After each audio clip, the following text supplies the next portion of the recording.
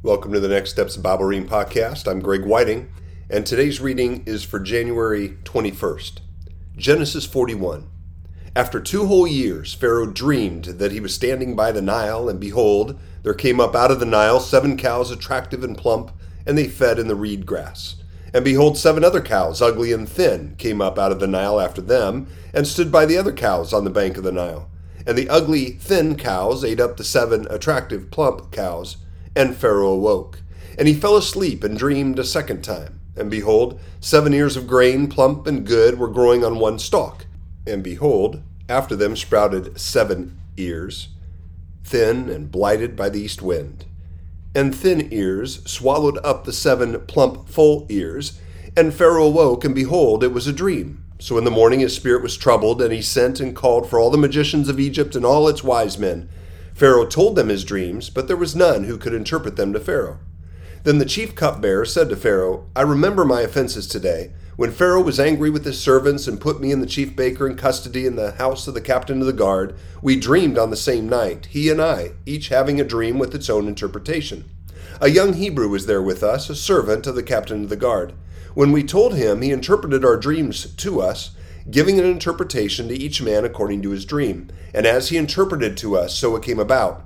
I was restored to my office, and the baker was hanged. Then Pharaoh sent and called Joseph, and they quickly brought him out of the pit. And when he had shaved himself and changed his clothes, he came in before Pharaoh. And Pharaoh said to Joseph, I have had a dream, and there is no one who can interpret it.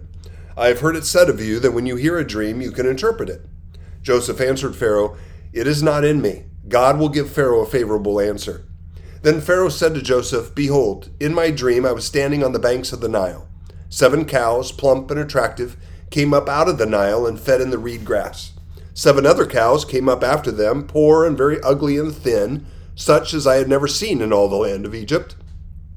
And the thin, ugly cows ate up the first 7 plump cows, but when they had eaten them, no one would have known that they had eaten them, for they were still as ugly as at the beginning. Then I awoke. I also saw in my dream 7 ears growing on one stalk, full and good. 7 ears, withered, thin, and blighted by the east wind, sprouted after them. And the thin ears swallowed up the 7 good ears. And I told it to the magicians, but there was no one who could explain it to me. Then Joseph said to Pharaoh, The dreams of Pharaoh are one. God has revealed to Pharaoh what he is about to do. The 7 good cows are 7 years, and the 7 good ears are 7 years. The dreams are one. The 7 lean and ugly cows that came up after them are 7 years, and the 7 empty ears blighted by the east wind are also 7 years of famine. It is as I told Pharaoh. God has shown to Pharaoh what he is about to do. There will come 7 years of great plenty throughout all the land of Egypt, but after them there will arise 7 years of famine, and all the plenty will be forgotten in the land of Egypt. The famine will consume the land, and the plenty will be unknown in the land by reason of the famine that will follow, for it will be very severe. And the doubling of Pharaoh's dream means that the thing is fixed by God, and God will shortly bring it about. Now therefore, let Pharaoh select a discerning and wise man, and set him over the land of Egypt. Let Pharaoh proceed to appoint overseers over the land, and take 1/5 of the produce of the land of Egypt during the 7 plentiful years. And let them gather all the food of these good years that are coming, and store up grain under the authority of Pharaoh for food in the cities, and let them keep it. That food shall be a reserve for the land against the 7 years of famine that are to occur in the land of Egypt, so that the land may not perish through the famine. This proposal pleased Pharaoh and all his servants. And Pharaoh said to his servants, Can we find a man like this, in whom is the Spirit of God? Then Pharaoh said to Joseph, Since God has shown you all this, there is none so discerning and wise as you are. You shall be over my house, and all my people shall order themselves as you command. Only as regards the throne will I be greater than you. And Pharaoh said to Joseph, See, I have set you over all the land of Egypt. Then Pharaoh took a signet ring from his hand, and put it on Joseph's hand, and clothed him in garments of fine linen, and put a gold chain about his neck. And he made him ride in his 2nd chariot, and they called out before him, Bow the knee. Thus he set him over all the land of Egypt.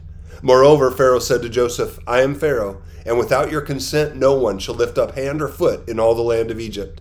And Pharaoh called Joseph's name Zaphenath-Paneah, and he gave him in marriage Asenath, the daughter of Potiphera, priest of On. So Joseph went out over the land of Egypt. Joseph was 30 years old when he entered the service of Pharaoh, king of Egypt, and Joseph went out from the presence of Pharaoh and went through all the land of Egypt. During the 7 plentiful years, the earth produced abundantly, and he gathered up all the food of these 7 years, which occurred in the land of Egypt, and put the food in the cities. He put in every city the food from the fields around it. And Joseph stored up grain in great abundance, like the sand of the sea, until he ceased to measure it, for it could not be measured. Before the year of famine came, 2 sons were born to Joseph. Asenath, the daughter of Potiphar, priest of On, bore them to him. Joseph called the name of the firstborn Manasseh, for, he said, God has made me forget all my hardship and all my father's house. The name of the second he called Ephraim, for God has made me fruitful in the land of my affliction. The 7 years of plenty that occurred in the land of Egypt came to an end, and the 7 years of famine began to come, as Joseph had said. There was famine in all the lands, but in all the land of Egypt there was bread. When all the land of Egypt was famished, the people cried to Pharaoh for bread. Pharaoh said to all the Egyptians, "Go to Joseph. What he says to you, do." So when the famine had spread over all the land, Joseph opened all the storehouses and sold to the Egyptians, for the famine was severe in the land of Egypt. Moreover, all the earth came to Egypt to Joseph to buy grain, because the famine was severe over all the earth.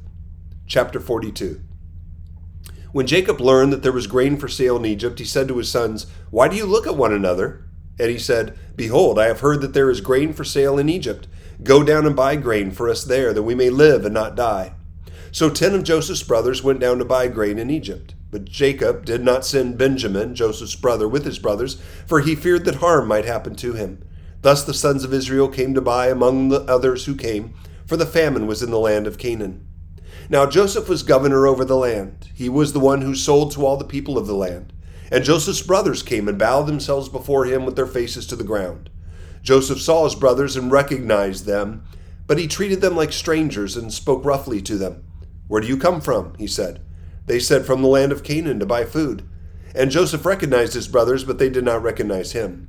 And Joseph remembered the dreams that he had dreamed of them, and he said to them, "You are spies. You have come to see the nakedness of the land." They said to him, "No, my lord, your servants have come to buy food. We are all sons of one man. We are honest men. Your servants have never been spies." He said to them, "No, it is the nakedness of the land that you have come to see." And they said, "We, your servants, are 12 brothers, the sons of one man in the land of Canaan, and behold, the youngest is this day with our father, and one is no more."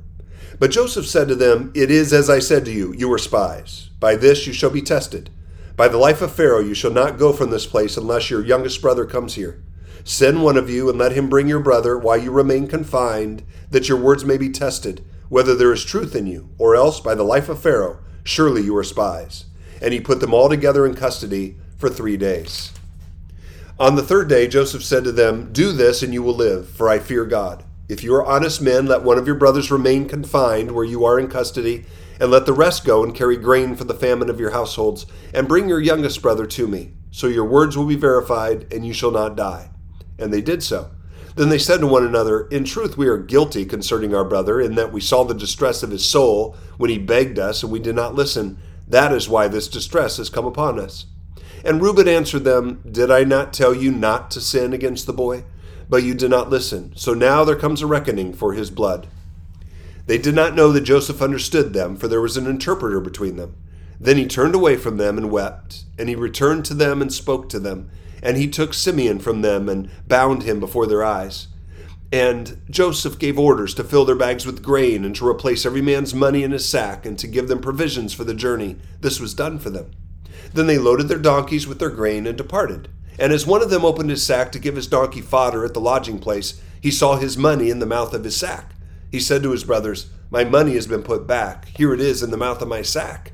At this their hearts failed them, and they turned trembling to one another, saying, "What is this that God has done to us?" When they came to Jacob their father in the land of Canaan, they told him all that had happened to them, saying, "The man, the lord of the land, spoke roughly to us and took us to be spies of the land. But we said to him, 'We are honest men. We have never been spies. We are 12 brothers, sons of our father. One is no more, and the youngest is this day with our father in the land of Canaan.' Then the man, the lord of the land, said to us, 'By this I shall know that you are honest men. Leave one of your brothers with me, and take grain for the famine of your households, and go your way. Bring your youngest brother to me. Then I shall know that you are not spies, but honest men, and I will deliver your brother to you, and you shall trade in the land. As they emptied their sacks, behold, every man's bundle of money was in his sack. And when they and their father saw their bundles of money, they were afraid. And Jacob their father said to them, You have bereaved me of my children. Joseph is no more, and Simeon is no more, and now you would take Benjamin. All this has come against me. Then Reuben said to his father, Kill my 2 sons if I do not bring him back to you. Put him in my hands, and I will bring him back to you. But he said, My son shall not go down with you, for his brother is dead, and he is the only one left. If harm should happen to him on the journey that you are to make, you would bring down my gray hairs with sorrow to Sheol. And that's the end of the reading for January 21st. Well, we just have these 2 chapters today, so what can I take out to apply? Well, we have the continuing story of Joseph, of course, and that includes Joseph now having been in prison for 2 years, falsely accused, is given the opportunity to interpret Pharaoh's dreams. And the timing of it, right? I mean, this servant that said he would remember didn't remember him, and it's been 2 years, and now Pharaoh has a dream. All of this orchestrated by God. And so I just see how God blesses Joseph, but in his timing. I mean, he brings him into all kinds of terrible circumstances. Now he has the opportunity, as God brings the famine and brings Joseph's brothers down to Egypt, and all that transpires here just brings me back to the sovereignty of God. If something that I consider to be bad happening in my life, or something good happening in my life, I can't just attribute it to, well, I'm doing the right thing, or I'm doing the wrong thing, or it's just bad luck. This is God using the good and the bad from my perspective to work his will. But he does honor Joseph, in that Joseph was honest. Joseph did the right thing. Joseph was in a tough circumstance. His brother sinned against him. And yet, what is God really interested in? He's interested in preserving the nation of Israel, his chosen people. So, Father, I come to you today and thank you for your word. And I just want to thank you, Father, personally, for what I consider to be the good and bad in my life is really in your hands. It's what you want to do in my life, and the life of my family, and the life of people I serve, the life of people I live with and know. It's all about your plan. So help me to focus on your plan today, Father. Whether I'm going through a good time or a bad time, I can trust in you and follow you. It's in Jesus' name that I pray. Amen.